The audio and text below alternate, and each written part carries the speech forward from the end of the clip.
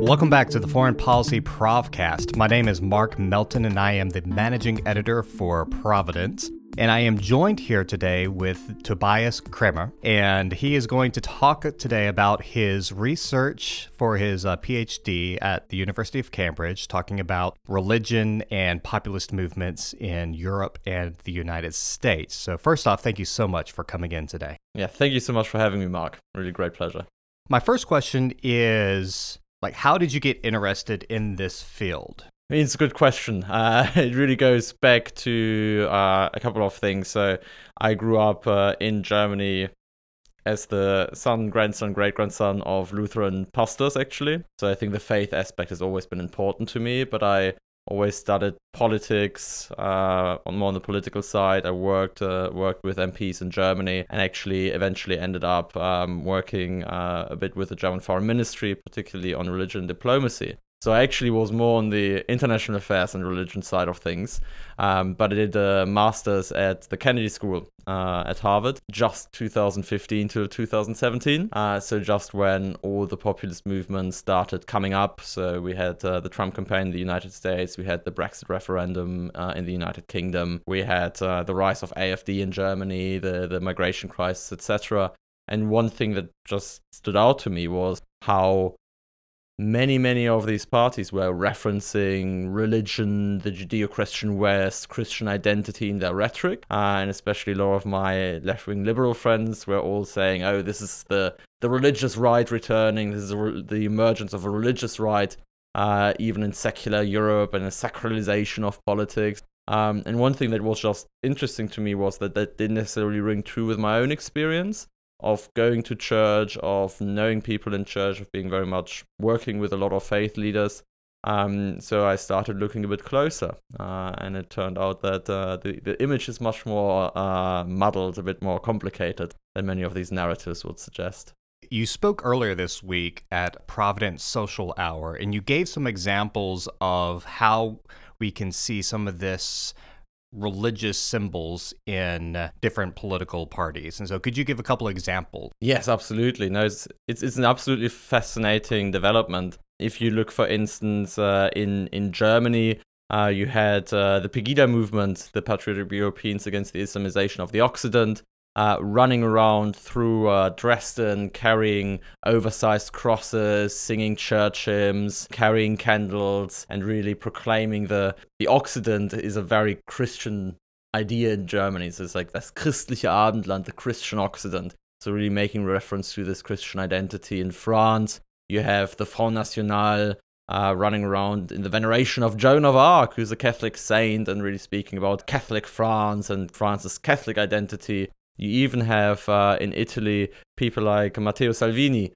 who only a couple of years ago would self-identified as a neo-pagan, suddenly bringing out a crucifix and speaking about how it's about the Christian and Catholic identity of France. And then obviously in the United States, probably much more common, less unexpected, but perhaps still a bit surprising that somebody like Donald Trump, who did not stand out as a significant churchgoer before, started talking about the war on Christmas and Christian identity, Steve Bannon similarly. So you really had this reference in a lot of movements to Christian identity in societies that many expected actually to be, if not secularized in Europe, then at least on the path towards further secularization. So the people who are in the streets of Dresden carrying these huge crosses, are these practicing Christians, or how would they self-identify? So that's absolutely fascinating. There were a couple of surveys taken at these demonstrations in Dresden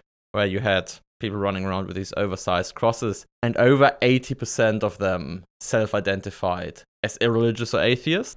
And that is actually a trend that we can see throughout Europe. So, for instance, the AfD in Germany scores about double as high among atheist or irreligious voters as among Protestants and Catholics. In France, similarly, the Front National, or the Rassemblement National, which is what it is called now, tends to perform significantly better amongst those, either amongst atheists or Catholics who don't go to church, so non-practicing, so to speak, cultural Catholics. And the same is true throughout Europe, where things such as church attendance actually turn out to be one of the strongest predictors against voting right-wing populist movements. Now, of course, the United States is extremely different because the president did so extremely well amongst white evangelicals. He did better than both Mitt Romney and George W. Bush in that voting group. And he actually also did pretty well amongst Catholics and even mainline Protestants, in particular the white component of these groups. But one interesting trend was that even for him, during the primaries, he actually did best amongst those primary voters in the Republican Party who don't go to church. So he did about double as well in 2016 during the primaries amongst people who never go to church as compared to Republican primary voters who go to church more than weekly, or at least weekly. So you really see there's an interesting dynamic going on. So during your talk earlier this week, you explained why we see these populist movements happen in various countries at the same time. So could you kind of give an analysis of why is populism surging now? Yeah, no, absolutely. And it is fascinating because it's really in almost every Western European country. When I was looking at case studies to do, I really had the big choice. You could do it with almost every Western country. There were a lot of different theories out there. Some were saying it's about economics. Some were saying this is a religious backlash against secularism, etc. More and more, I find the hypothesis in my research, and more other researchers are also coming to the conclusion that what we are actually seeing here is the rise of right-wing populism, primarily as a response to the emergence of a new social cleavage about the question of identity, about the question of who are we, who is the other, what is national identity, how do we define us and the other. And maybe very briefly for all of those who had better things to do in their mid-20s than to do a PhD in politics, social cleavages are the main social divides within a society that define the political system, shape the political system, and in particular define the political parties that populate it, because they really define themselves in relation to these social divides. And traditionally for the last almost 100 years or so, but at least 50 years, we actually had two dominant social cleavages in Western societies, with on the one hand the economic cleavage. So these are questions on the one hand between the free market economy and then the command economy, questions about economic redistribution, about taxation, about what is the role of the state. This is really, if you like to think of it in these terms, this is the class war that has been defined in relation to which political parties have defined themselves. And then you had a second social cleavage that is really about social issues and moral issues. This is about questions such as abortion, church-state relations, etc., which is on the one hand between social conservatives and social liberals. And as a result, for most of the 20th century, our system was dominated by questions like that. And you basically could map, if you think of it as a 2x2 matrix, with on the one hand the culture wars, and then on the other hand the class struggle, you could map most parties pretty straightforwardly in this 2x2 matrix. Now, what is interesting is that the same is not necessarily true for these new populist movements, the national populist movements, because very often they actually end up on both ends of both cleavages. So we see that with regards to economics, where yes, there are a lot of neoliberal right-wing populist parties, especially in Northern Europe or the early AfD, or thinking about the Tea Party movement. But more and more we also see quite a lot of anti-trade, a lot of protectionism. And even in Europe in particular, but even some of the rhetoric of the Trump campaign, we see quite a focus on welfare redistribution, etc. So the Front National is perhaps today more socialist on many welfare issues than the Socialist Party in France. So really it's not necessarily about economics. Perhaps even more surprising, in particular to an American audience, is that the same seems to be true to an extent about the moral cleavage, that many national populist movements actually say, we are the real, you have some conservative ones, of course, but you also have a lot of them saying we are the real defenders of gay rights. Like Geert Wilders in the Netherlands saying that. You have some of them saying we are the real defenders of women's rights. We are the real defenders of laïcité, of secularism, of church-state separation, etc., etc. So that is really interesting that even on these social issues, a lot of them don't really care much about abortion, etc., etc. Again, I'd say it's a bit more complicated. But even here we could see that perhaps the early Trump campaign was less concerned with some of these issues than other things. Indeed, when we look at the polling, when you ask why would you vote for one party or the other, it looks more and more that the questions, like economic questions and social questions, are increasingly trumped by questions about immigration, national identity, national culture. Who are we? Who are the others? So these are really identity questions, identitarian questions, and this is really this new divide emerging between, on the one hand, a more traditional, not necessarily traditional, but a more confined view of who are we, who is the other, like focusing on traditional group identity markers such as ethnicity, culture, territory, history, language. These are really group identity markers. It's more of a communitarian idea of identity. And then, on the other hand, the universalist, globalist idea of diversity, etc., that interestingly also allows group identity, but primarily for minority groups. So their group identity is accepted, whereas for majority groups, it's really a focus on individualist form of identities that is really, to an extent, delegitimizing some of the traditional group identities. And there's a lot of literature coming out about that at the moment in the UK. Some of you might have heard about David Guetta's distinction between the somewheres and the anywheres. Others talk about globalists and nationalists, about communitarians and cosmopolitans. But what is really interesting is that if you look at the party systems, the traditional parties were really defined in relation with the traditional cleavages, but not necessarily with the new cleavage.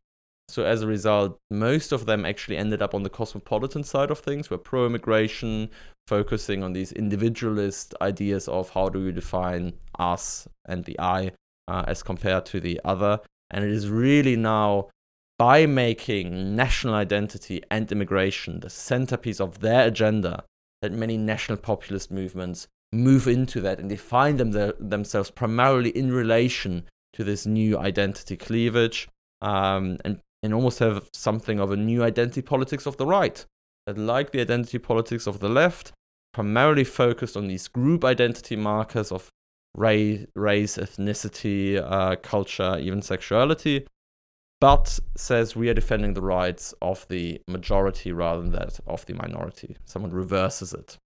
You said that this new identity is very much, in opposition to Islam specifically, and that it's kind of this idea of like, I know who I am when I know who I am not. And so a lot of these groups have latched on to, we are Christian because we are not Muslim. And so do you want to speak about what some of the people you've interviewed have said on this topic? Exactly right. That especially in Western Europe, which is a very secular place these days, you have new studies coming out saying that actually very soon in many Western European countries, Christians will be a minority, even just cultural Christians.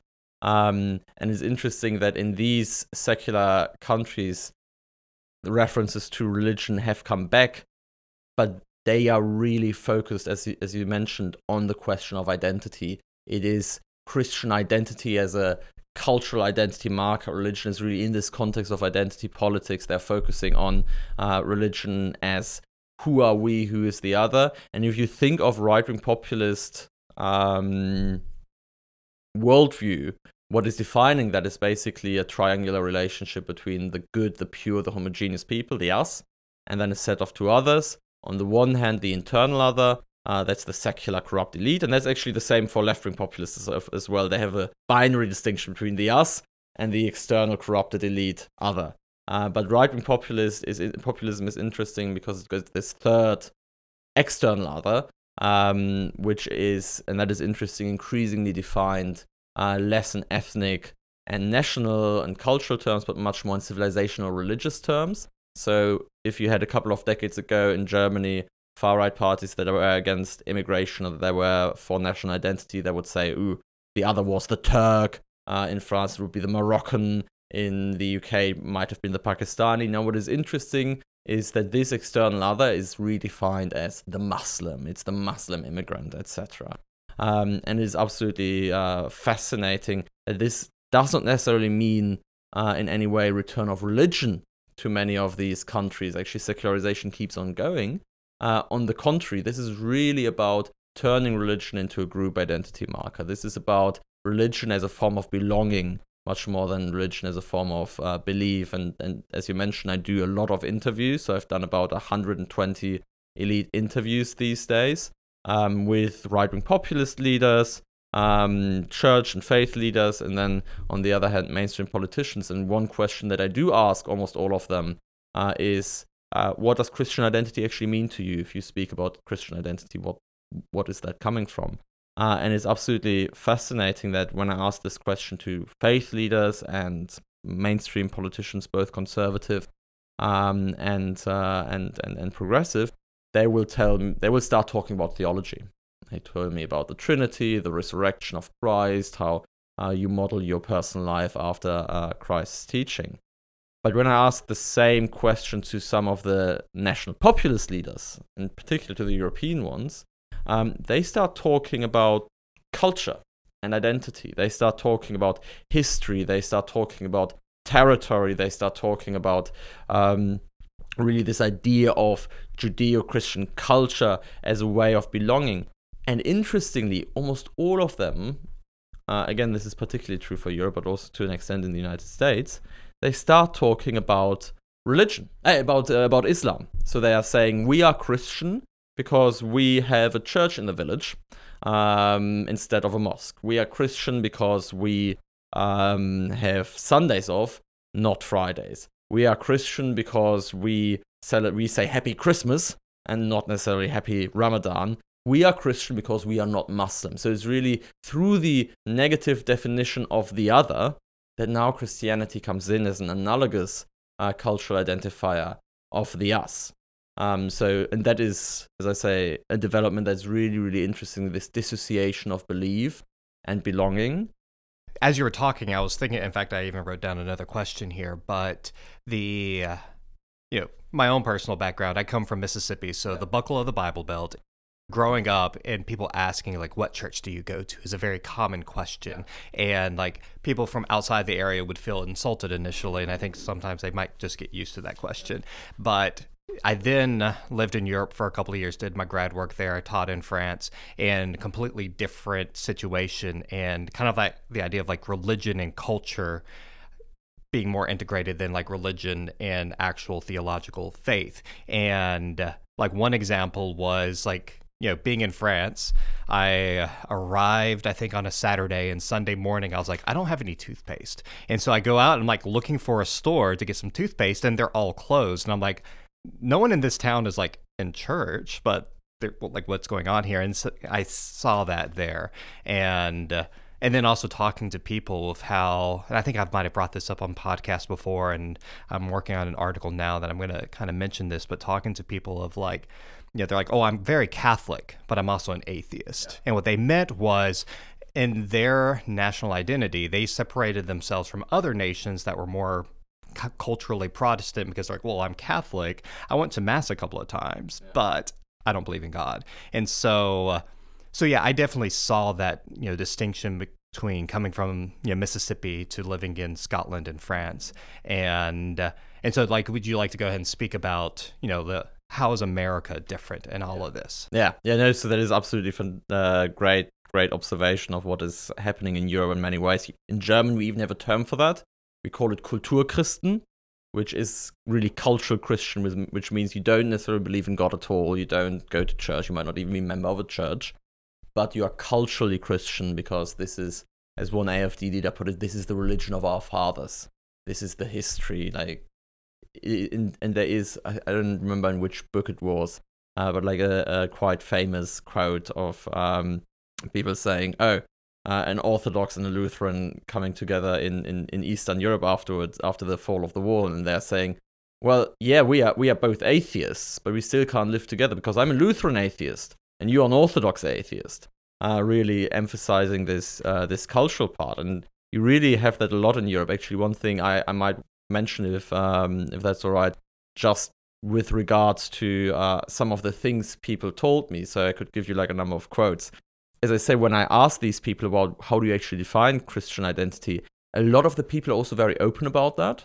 So you would expect expect maybe in the United States that people would say I'm a Christian even if they don't necessarily believe, because it's what expected. But in Europe, I think it's so accepted to be just culturally Christian that they're very open about that. So one leader in the AfD, for instance, told me that in the AfD, the consensus is that when we say Christian or Occident, we mean it in historical and cultural terms rather than in theological terms. It's about defending our culture against other civilizations and the threat of Islam. Another leader said it is rather unusual to talk about faith at all in the AfD. If we talk about religion, it is about Islam and Islamization because of the migration crisis. The same is true in the Front National, where people told me very openly that the religious question will necessarily be central, but it will be in relation to the question of political Islam. And that it is only in relation to political Islam that then the question comes up of how do we define ourselves, and when we define ourselves, well, then Christian history is just unavoidable. But this, again, as you mentioned, is something cultural, something historical, rather than a way of a lived faith. And if you dig a bit deeper in some of these European movements, you even see a lot of anti-Christian currents coming up that are saying, well, we like this cultural, historical idea, but we don't really like the theology at all.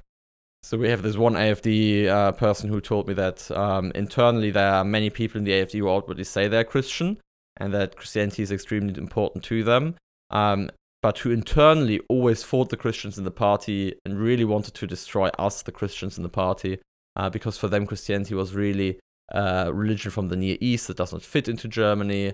Again, other people told me about a strong atheist faction in the party that was saying like Christianity is a religion of the weak, it's too welcoming to strangers. And similarly in France, you have a lot of people telling me that actually it's the secularist wing that is running things these days. There's a strong atheist movement who are actually saying, well, we support Christianity primarily because it's almost a dead religion in some ways. So they're saying, well, we are fine with Catholicism in the public sphere, like having Catholicism around, because Catholicism, in their view, is inherently secular to the extent that they don't dare practicing their faith in public anymore. So it's really the idea of like having this cultural Christianity, but they're very much opposed to the idea, for instance, of Catholic bishops speaking out about politics. So really this idea of a really like a cultural Christianity much rather than a lived faith with real political implications. And if you start thinking of it in these terms, then it also starts making sense that so many of these parties do embrace religious language, religious symbols, Christian symbols, etc. in their rhetoric, but at the same time combine this not necessarily with church teaching, but with very often quite dominant, quite secular policies. So it then really starts to make sense to have the Front National venerating a Catholic saint, Joan of Arc, was at the same time being very, very secularist in their attitudes towards religion, trying to push religion out of the public sphere. It starts to make sense to have Pegida carrying crosses through Dresden, through secular Dresden, while at the same time the AfD is perhaps the worst relationship with the churches of all parties and in the most secular electorate. It starts to make sense to have Geert Wilders in the Netherlands, talking about the Netherlands Judeo-Christian culture, but virtually defying most church teachings from refugees to gay marriage to abortion, etc. Now, the United States is, of course, very different to that in many ways. As you say, here traditionally it's less of a cultural identity because you have so many different denominations. There's no one Christian, one denomination that's the old states religion that is just associated with American history as American religion, as Catholicism is in France or Lutheranism is in Germany. And you definitely wouldn't find anybody, or at least I haven't found anybody, who has as openly in the administration would embrace, or in the GOP would embrace the secularist stances as some of the European colleagues that many of these people are associating with. So if you look at the Trump campaign around, people like Steve Bannon has now left, but he was saying that is our movement, the Front National in France, the AfD in Germany. Similarly, we just had a meeting of the national populism in Rome, where a lot of figures of American conservatism were saying, well, this is our movement. So there's a certain level of self-association, but yet it is important to emphasize this is not to the same extent true in the United States. However, even in the United States, we may be seeing some inklings of that, maybe some early parallels emerging. Because if we look a bit closer, it's really not just the president's personal demeanor that is often criticized, that undermines some of the Christian credentials of the GOP, but also if we look a bit more closely, unlike other earlier Republican candidates, President Trump actually barely references Christian values and theological faith. I mean, he's very open about that he's not big on theology. And it's really interesting that he's saying, well, I might not be one of you, but I'm fighting for Christian identity. So he's much rather about the fight for being allowed to say Christmas, the war on Christmas, than perhaps on the commandments of Christ. And it was very interesting during the prayer breakfast just this year, where you had Arthur Brooks, the former president of the AEI, giving I think a fantastic speech on love thy neighbor, love thy enemy in particular. Trying to use Christian values for reconciliation, and the president going up and saying, well, Arthur, I don't agree with you on that, but I'm fighting for Christian identity of this country. So you do also see a bit more of that development in some of the rhetoric that we are seeing. And perhaps also interesting is, again, at a much smaller level, but a certain emergence of Islam becoming a significant external other. And that is interesting because in the United States, you actually have almost no Muslim immigration. The Muslims that are in the United States are extremely well integrated, actually above average earners, very, very highly educated, etc., and tend to very much identify with the United States, unlike what is happening in Europe in many ways. And still you had some of the rhetoric, not necessarily just of the president, but people around him in the early campaign, the Muslim ban, etc., etc. You have Sharia bans in states that are very unlikely to be overrun by Muslims anytime soon. So this is then also interesting.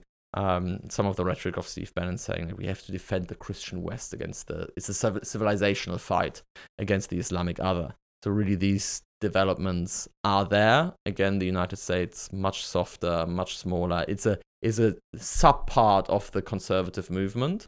It's not a majority necessarily, but I talk to a lot of people in the Republican Party, and they're saying these are people who weren't there before, and now they're in the room. There might not be a majority in the room, there might not even be that much hurt, but they're in the room, and somebody invited them, and this is now around.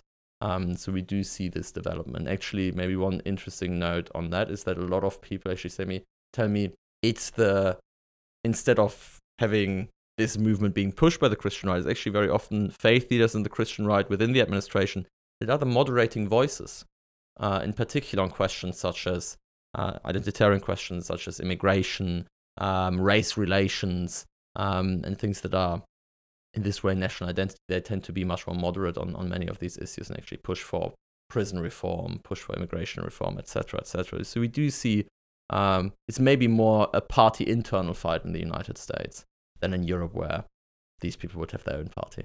Obviously, the United States is also a two-party system, and so for Christians, it's either the Republicans or the Democrats. Whereas in Europe, like I'd have one German friend who's Christian who would never vote for AfD, is very, very devout. In fact, meeting him when I was living in Europe was the first time I was like, oh, there's actual like evangelical Christians here. Like, kind of my ignorance of the continent before going there long term. But so kind of speak to that for a second of like, because I think, you talked about this during the talk, and I think that seemed to explain really well of why the United States is, or one reason why the United States is so different.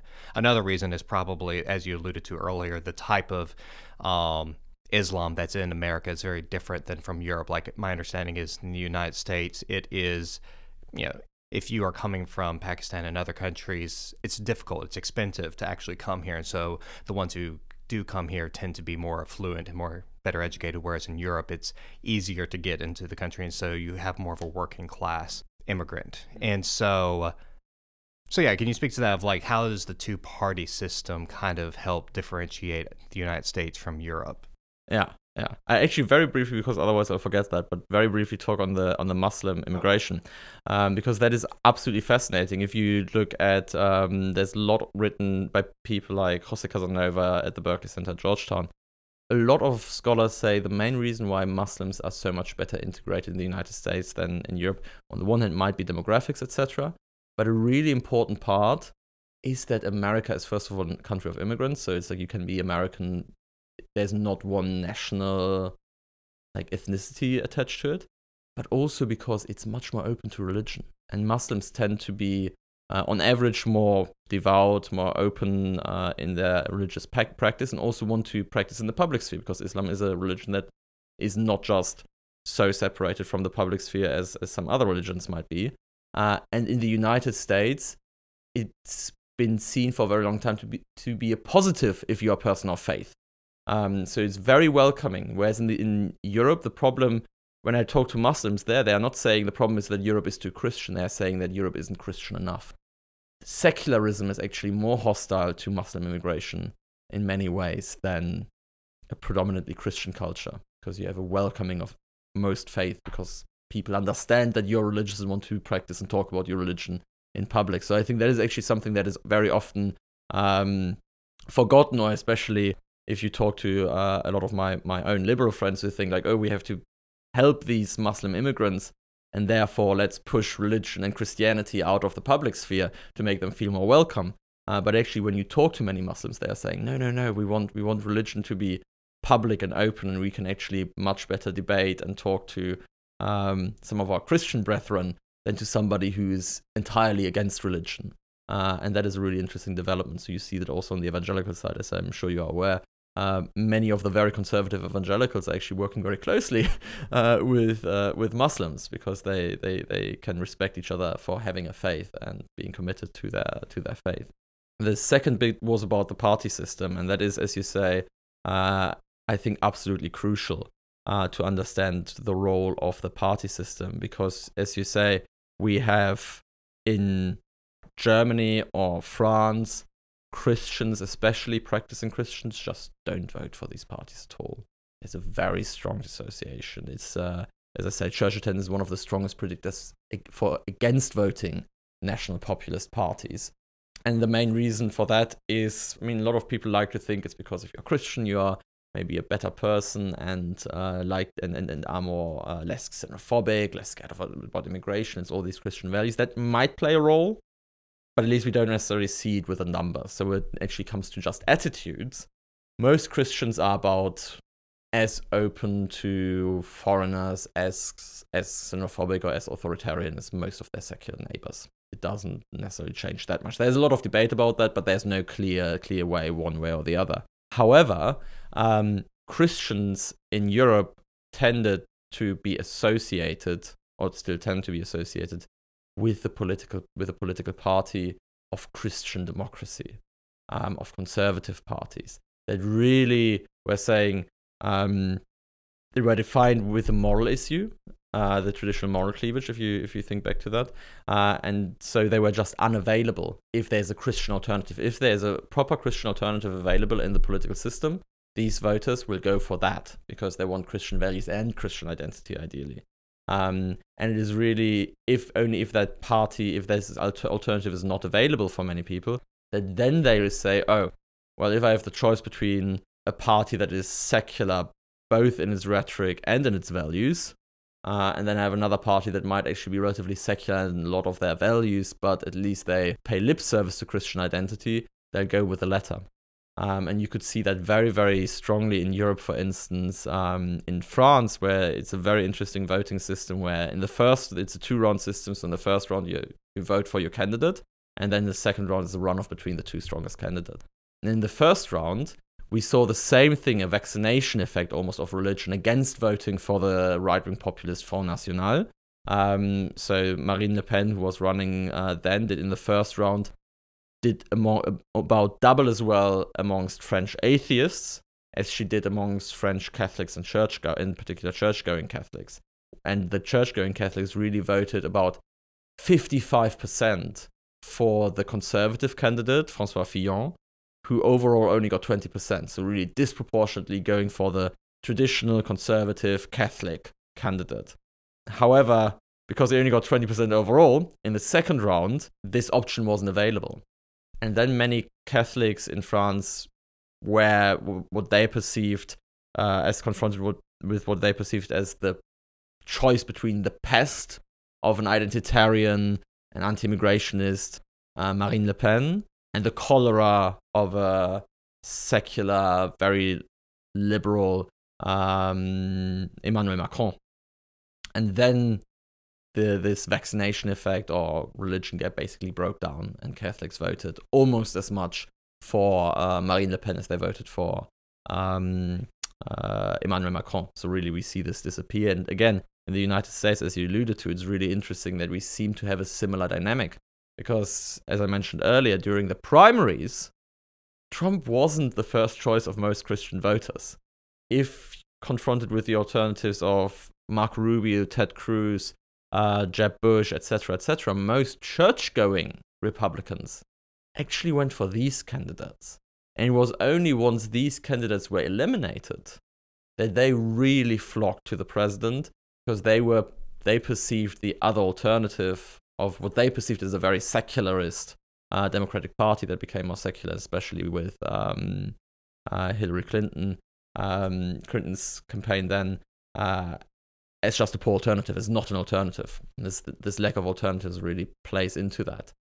So the behavior of the other parties is really, really important, whether they present themselves as a Christian alternative. And to kind of keep the topic on Donald Trump for a second, as you describe him and as I see him and as you describe these different dynamics in Europe and the United States, it seems to me, looking at it this way, that Donald Trump seems to be more in line with European populist thinking than he does with American Christians thinking, in the sense of this view of populism. Like, would you agree with that, or do you see Donald Trump possibly being more in line with them? No, I think this is definitely an interesting question. I think we have to here also be able to allow for individuals to change. I think it was very clear in early 2016 during the primaries that he was much closer to the European side of populism. He didn't reference Christianity, like Christian values, much. You had the famous reference to the 2 Corinthians, etc. And I also talked to a couple of people that were saying early on that there wasn't really much faith advice going on. It was pretty much only very late into the debate that came into it. So that he was not, so to speak, a creature of the Christian right. He didn't come out of this movement. This was about something different. His focus was on immigration. His focus was on national identity. These were like the identitarian issues that played into it. However, once the primary ended, then he was making a real effort to get these Christian voters in. And I think that is a really important difference between Europe and the United States. In the United States, the Christian right, I think is always a bad word, but the conservative Christians are such an important part of the Republican coalition. It's a very important voting bloc that you have to take them into account. And what I hear is that in many ways, the president has done so. So I've talked to a lot of faith leaders who said they were initially critical, and most of their friends were initially critical. You had surveys among evangelical leaders where it said over 95% of them were against Trump during the primaries. But he invited them in to talk to him and said, like, what do I need to do to please your constituency? And when you talk to them, they would also say he delivered on a lot of these things. So I think there's a transactional relationship in some ways, but one must also admit, in many ways, he is delivering on a lot of these issues, which is very different to European right-wing populists. So he might still not be a converted Christian, but he's delivering on many of these issues. Now, the risk is, of course, what do you have to give up in return if it is transactional? And the debate is out, but to what extent? The one question is, of course, always who's changing more. Are the evangelical leaders changing Trump into a traditional conservative and a George W. Bush kind of a compassionate conservative? Or are many of them also changed into more of a more radical,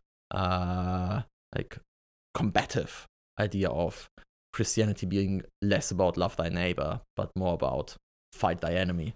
And for Donald Trump, he has to, if he wants to win re-election, his victory was so narrow in 2016, he cannot lose Christians, and so he has to deliver to retain their vote, it seems to me.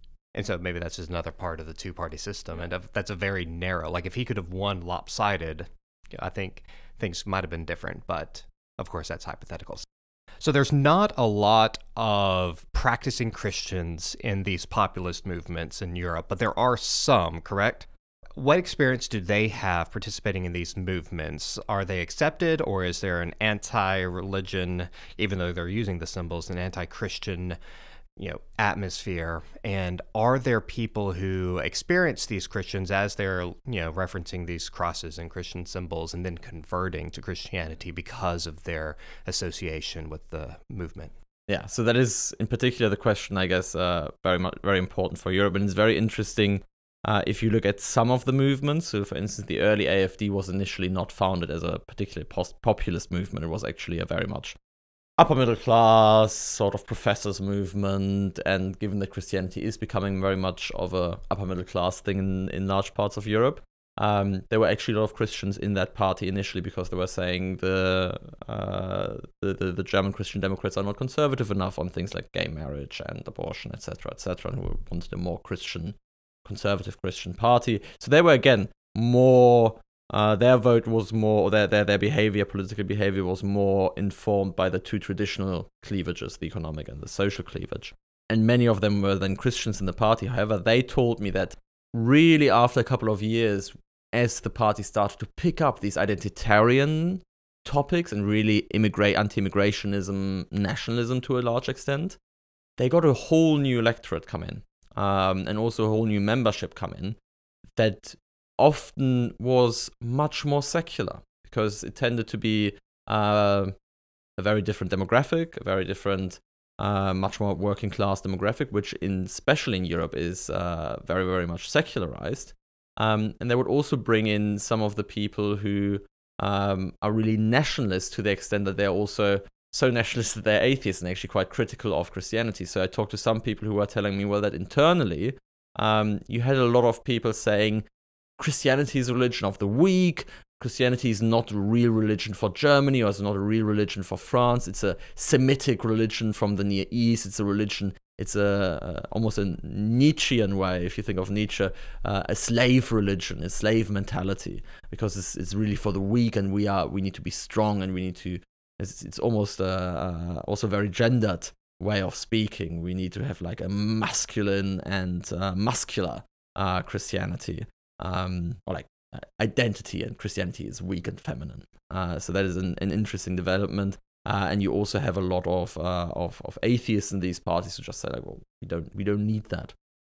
So I talked to a lot of people who actually told me that they were pushed out of the party, that they were almost silenced, that if you are openly Christian and also practice your faith, you're going to have like half of the party against you. You will never assume the really important offices. Some people even left the party because they were saying they weren't allowed to talk about these things publicly.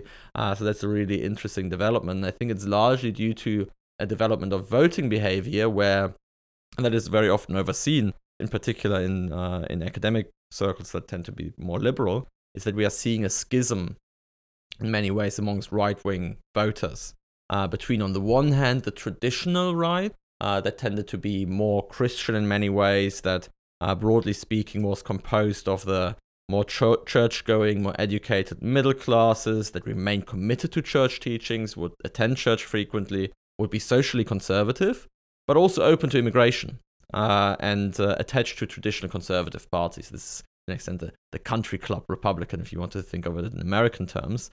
And then you also have, compared to that, a new, more post-Christian right emerging that is much more consisting of more working class voters, and that combines often before voted progressive parties, Social Democrat in Europe, Democratic in the United States. That really combines more secular values with a certain form of cultural nativism and national populism that actually tends to be very much secularized also in their attendance. They are often alienated from institutions, in particular from religious institutions. These people don't necessarily go to church at all, and have therefore also little allegiance to church teachings. They are more progressive on social issues, but much more conservative, so to speak, on issues such as immigration. And they are much more, they don't have the same attachment to traditional conservatism, and are much more open to national populist movement. And I think that is driving that to a large extent. So have there been many conversions? That's a question I know I've heard Americans ask in this context, because it would seem that if they are, dealing with these symbols of Christianity, then maybe they might come to faith because of it. Yeah, so I've heard that question a couple of times, and I've talked to a lot of people in these movements, and they were saying, as you say, for instance, the identitarian movement is now embracing Christianity, but as I say, more of an identitarian way of like, this is who we are, of a way of ordering society. And I've asked whether there are conversions, and what I've been told is that it is minimal, absolutely minimal. That is really a cultural thing, and partly I think that might be due to the fact that there are very few very practicing theological Christians in these parties. There are Christians who do believe in God, but it's the culture in these parties is much more secular. So I think as a result, you won't necessarily have the same conversion to faith itself, given that you don't necessarily have the same level of faithful Christians in these parties. I'm not necessarily sure whether the same is true more or less in the United States. But again, I talked to a couple of people, and most of them are telling me there are very, very few conversions, because it's just not about that. Actually, it's more on the contrary, that it's more acceptable to be secular, because you get the secularist as part of the movement of conservatism or nationalism. You have it increasingly that people are more open about saying, I don't go to church, I'm a cultural evangelical. That is a whole new concept that is emerging at the moment, because the very definition, if you ask the National Association of Evangelical, what is an evangelical? It's somebody who lives their faith, who practices their faith, who goes to church at least once a week, very often significantly more often. And the idea of a cultural evangelical who is culturally evangelical but doesn't practice the Christian faith is a whole new concept. But you see it more and more. A lot of people in surveys will say, "Ooh, yes, I identify as an evangelical, but I don't pray. I don't go to church." So it's almost the idea of a Christian nationalism. It is not really about Christianity as a faith. It's about Christianity as an identity. But this becomes more acceptable than it used to in many ways. So again, we might be witnessing the slow emergence of a post-Christian right rather than a return of a theological Christian right. So how do Christians in Europe react to the AfD and other groups using the religious symbols?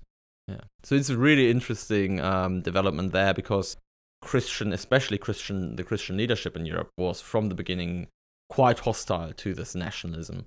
Perhaps the most outspoken public critics of the Front National and the AfD in the German and French public sphere. The same is true in Italy, where the Pope basically has a personal fight with the Lega Nord, the Salvini movement, and where I think now Salvini is running around with a t-shirt saying, "Benedict is my Pope."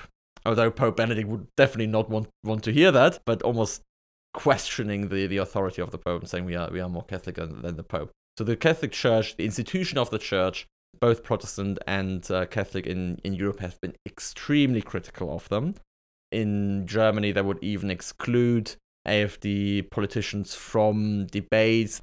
There is no case so far of clergy associating with the AfD, but there is even the discussion whether it would be permissible to have clergy that is AfD affiliated.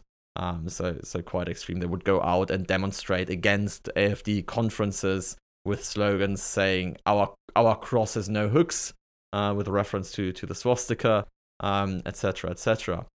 What is interesting, however, is there's a real debate going on within the churches about the risks of that. Because on the one hand, it has a real impact, because surveys show, and the churches are self-aware, that this really creates a social taboo amongst Christians.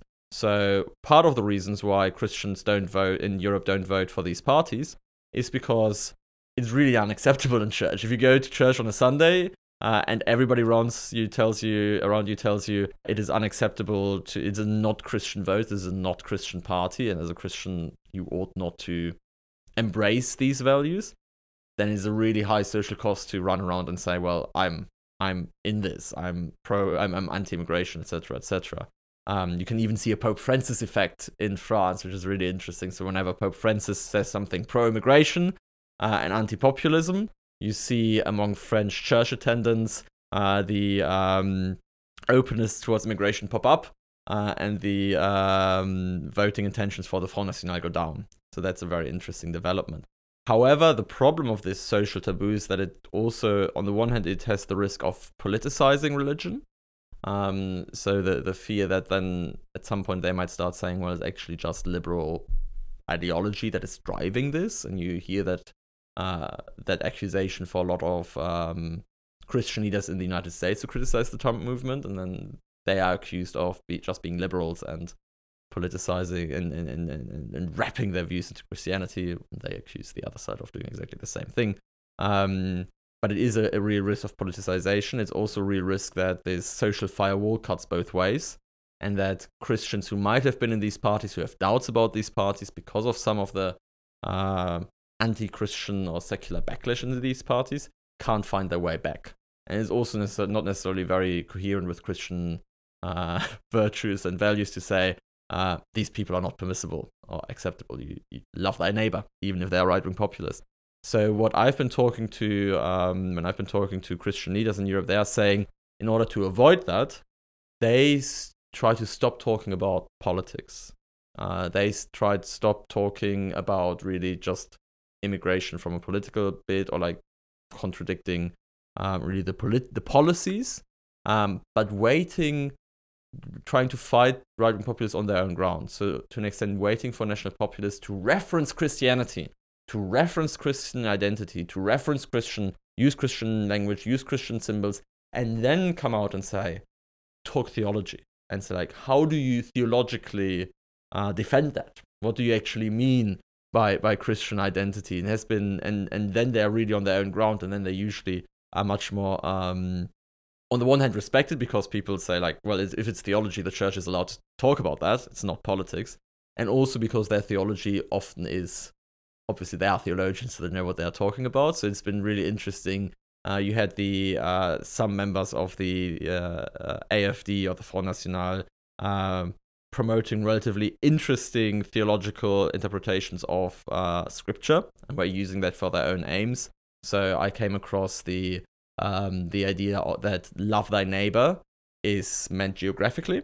So if you love thy neighbor, that means you love yourself, you love your family, you love your nation, but not those Syrians. They're really far away. That isn't your neighbor. You don't need to love them. And really the idea that because you love thy neighbor, you have to love the nation more than other nations. So really prioritization of this. Another one which I heard was the Good Samaritan parable being rephrased, saying, well, the Good Samaritan, yes, he helped the stranger, yes, he helped the foreigner, but he helped the foreigner in their own land. He didn't take him home to his own country, but he helped him over there. So therefore, the Good Samaritan is actually an example that we shouldn't allow foreigners in our country. We should help them over there where they don't bother us. Then, of course, you get Christian bishops and theologians come out and say, like, well, that's a very unorthodox reading of these two commandments. And I think on the theological ground, they're saying this works much better because they avoid the politicization effect. And it's actually an interesting development that in the United States, in spite of religion or Christianity being very much debated, for instance, when we had the recent Christianity Today editorial, there was afterwards much debate of the politicization of religion and how Christianity Today doesn't speak for Christianity, and then on the other side, how the President's Faith Advisory Board doesn't speak about for Christianity. But there was actually very little talk about theology. There was like very, very little talk about theology itself. It's more of a political trying to claim one way or the other. What role does like either anti-Semitism or support for Israel play in these European populist movements? Yeah, no, that's a really fascinating question because we see so much change in that. So if you go back to traditional far right and right-wing populist movements in Europe, or these parties at least, often have a quite anti-Semitic history. The Front National was founded by many people who were associated with the Pétain regime that collaborated with the Nazis. Jean-Marie Le Pen, the founder and for several decades leader of the Front National, denied the Holocaust, and that was pretty normal. Like the precursors of the AfD, like earlier far-right parties in Germany, also would be quite anti-Semitic. So the European far-right tended to be very anti-Semitic, and in this way also very different to the United States, where you didn't have to the same extent an anti-Semitic far-right, at least not in the Republican Party.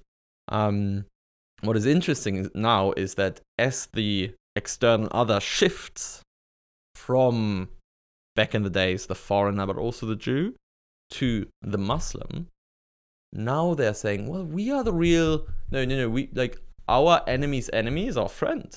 So we are the pro-Israel party, we are the pro-Jewish party, because the anti-Semites are the Muslims, the anti-Semites are the left-wing people. And to be fair, if you look into many European countries, you do have anti-Semitism coming in many ways from some Muslim immigrants, and you have anti-Israel positions usually coming from the political left. So we do see a rather odd realignment going on, and you now have a Jewish Front National. You have a part of the Front National. You have a sub-organization that's the Jewish Front National. You have the Jews in the AfD as a sub-organization. So they really focus on that. The question to what extent the anti-Semitism that was may still be there has really gone away entirely, or whether that's a change in rhetoric, is an interesting question. But it's actually an interesting parallel to the references to Christianity. They are saying, well, we are Christian because we don't like Muslims. It's a similar way in which they say we are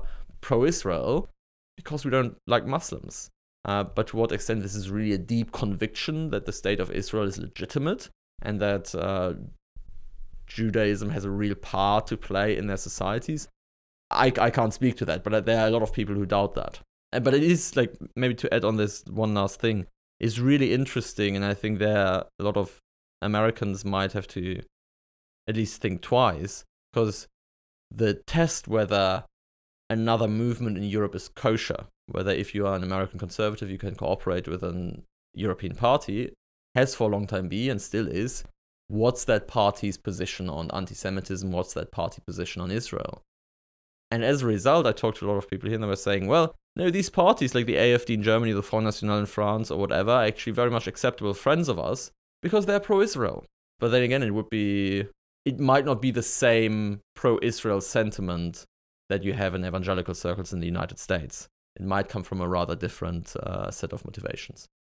And so I have one last question. I don't know, I feel like we covered a lot. Yeah, I don't know if there's anything else that you... Please do but feel free to come out, because I know I can talk about this for hours. Well, I was going to ask this question, and it may be spliced in somewhere, but if there's anything else that I didn't ask or didn't cover... I mean, maybe one of the reasons why we don't see this taboo effect in the United States, because it is actually quite interesting that if you talk to a lot of faith leaders in the United States, they're now more open to the Trump administration because they're delivering on many of the things, but they are still much more critical of the president, in particular of a lot of his rhetoric, than rank and file evangelicals or Republicans in general.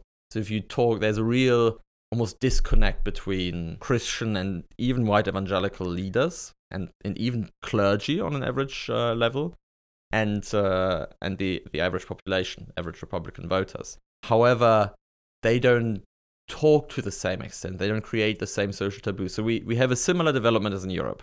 We have a church leadership that is very critical of national populism, that is much more pro-immigration, and very critical to some of these like radical overtones that focus on Christian values rather than Christian identity. That is actually similar in Western Europe and North America, even in white evangelical circles. However, the difference is that in Europe, these authorities speak out and create something of a social taboo against voting right-wing populism, whereas in the United States, most church leaders who are critical of the president actually remain pretty silent. You have some people speaking out. You had Russell Moore early on. You had this Christianity Today article. You have some Catholic bishops speaking out. but they don't speak out to the same extent, or at least this vaccination effect doesn't seem to be there to the same extent, which on the one hand is, of course, because the Republican Party itself is much more in line with the conservative Christian agenda, but you could still imagine them speaking out whenever the president does something rather unchristian and really focus on policies, which they also don't do. And I think that is largely a result, on the one hand, of structure. There is no authority in the same way. There's no clear, if you want to call Christianity in America, whom do you call? There are a lot of numbers. In Germany, if you want to call Christianity in Germany, you have two phone numbers. You have the president of the Conference of Catholic Bishops, and you have the president of the Protestant Federation. These are two people, and they speak for 99% of German Christians. In France, you just call the senior cardinal, Catholic cardinal. It's the same, because primarily it's almost all of them are Catholic, of the Christians. In the United States, you can even find 50, 60 very high-level faith leaders. You can have a Russell Moore, you can have a Christianity Today, you can have a Pope, all saying this is unacceptable. You'll immediately find 200 other leaders, Christian leaders, who will say the exact contrary. So there's no clear, because American Christianity is so much less hierarchical, so much more diverse. And also playing into that is that I talked to a lot of Christian leaders, and they were saying part of the reason why they don't speak up is that in the United States, it's much more, politics often drives the choice of the church or the denomination more than it is the case in Europe. So many Americans are much more open to switching their church or switching their denomination if the clergy disagrees with them politically. So a lot of clergy are telling me, well, they disagree with many things. They would like to speak out, but they're worried that if they do that, people will just leave. And that again is an interesting difference to Europe, where part of the whole thing of being Christian is almost being told off every Sunday by your clergy. So there's much more of an acceptance of authority, whereas I think in the United States it's more democratic in some ways, but then also the risk of politics driving faith rather than faith driving politics. A bit more consumerist, maybe. Perhaps. In the US. Yes. And another, like, as you were talking, I was thinking about, I remember reading during my grad school days years ago, a European wrote an article about, how people who are left-wing or right-wing, if they are in a church and then that church is associated with right-wing or left-wing politics, then they'll leave. But like, as I was reading it, I felt like there's a disconnect because, in my experience, I don't hear from the pulpit anything political very often. It's usually, at least the churches I go to, Bible centric. It's scripture, spiritual centric, theology centric. Very, very rarely do I hear anything political. In my current church, I hear occasionally stuff about like pro-life issues, but it's not vote Republican. It is, this is an issue. And same thing with like religious persecution. They're not saying one party or the other. They're just bringing up the issue. And I think sometimes people who aren't in the church kind of think that the pastor is up there saying, vote Trump. Yeah. And I've never heard that per se. But that being said, like, I'll be in the congregation and I'll sit next to someone and they have like elephants on their tie, around election season. You kind of know what's happening. And so, or you're in small groups or you're in community groups, whatever you want to call it, in your church organization. But within those conversations, you do see more of a political socialization of learning politics from the people around you, even though you don't hear from the pulpit. And so my question is, okay, it's like, so you've mentioned like Russell Moore, you've mentioned Christianity Today, right? Yeah, and their impeachment article. And so, but these are people who their primary job isn't in the pulpit. So when you mention how being told off every week in a German church, that might be an interesting experience. But how are they being told? Are people in the congregation being told not to vote from the FD from the pulpit, or is it these like the two numbers that you're supposed to call, the two big leaders in Germany who speak for Christians in German? Are those the main ones telling people off? Like, does that make sense? To an extent, it's not necessarily just telling people off. It's more really you're made questioning your conscience. So that is much more, I think, the but it's meant to be slightly uncomfortable. You're supposed to almost what would Jesus do in this question? Sometimes I think the most explicit I've heard referencing to voting behavior is that they say the alternative for Germany is not an alternative for Christians. But that is very exceptional. Usually, and there's in German churches no, you won't ever hear somebody vote this party or this party. The interesting bit in Europe is that there's a clear already social taboo anyways in society against far right parties, because Germany, in particular because of our history. So usually the churches say, and particularly the German church, with its history of collaboration with Nazism and the confessing church speaking out against Nazism, so everything that is far right and smells of neo-Nazism in any way, even if it isn't, the AfD is no neo-Nazi party, it definitely isn't, but there are some allusions or some legitimization of some of the thoughts that might go on there. There might be some neo-Nazis in that party. There's a strong taboo around that, and basically what the churches do, they reinforce social taboos in society. So in this way, they don't necessarily go, it's seen as something different than traditional party politics, almost like a state of emergency, saying, well, we don't tell you to vote Social Democrat or Christian Democrat, conservative, progressive, but they're saying this is a party that shouldn't be there to a large extent, because this is rhetoric that is beyond what is acceptable in our democratic order. So I think this is the telling you off. And in this respect, might actually not be too dissimilar to the United States. I think what is different in the United States is that because the populist movement is now part of mainstream republicanism, is part of an overall party that in no way, the Republican Party is not a right-wing populist party. Definitely not. But it's now part of that, so you can't really criticize that part. It's really difficult to criticize that part without criticizing the party as a whole. So if you had a different voting system, you might have a Steve Bannon party, so to speak, and maybe churches would be more open to speak out against that because they're pro-immigration, etc., etc. So I think that definitely plays into it. But maybe to also say something positive, I don't want to proceed as too negative on American churches. As you say, one of the big things is actually in a society that is so polarized. Churches are one of the last institutions where you can have a Democrat sitting next to a Republican and worship together. And that is particularly happening in the mainline churches, where you really have many congregations that are 50-50. And there's really important not to say, well, if you are a Trump voter, go that way, or if you are a liberal, go to another place, but actually keeping them in, keeping the conversation going, which is another reason why the German churches have actually said, we should be the place where everybody feels comfortable and where we talk about some of the fears about immigration, etc. So actually the AfD voters are very welcome to be there, but we want to talk to them about theology and talk to them on a parish level. So what they're doing very often is like the top level people will say the AfD is not acceptable, but the clergy individually might say from the pulpit, it's not a great, like their policies are not very Christian, but let's talk about it and really try to extend an invitation and create spaces where you can talk about any fear you have and really recreate churches and welcoming spaces that do talk about it, but in a welcoming way. Well, thanks again, Tobias, for coming in and speaking with us for a while, both in this podcast and also during our social hour, which I recommend for listeners. If you're interested in actually seeing him talk, go to YouTube and the website. We have the videos there. And yeah, well, thank you so much again. Yeah, thank you so much for having me.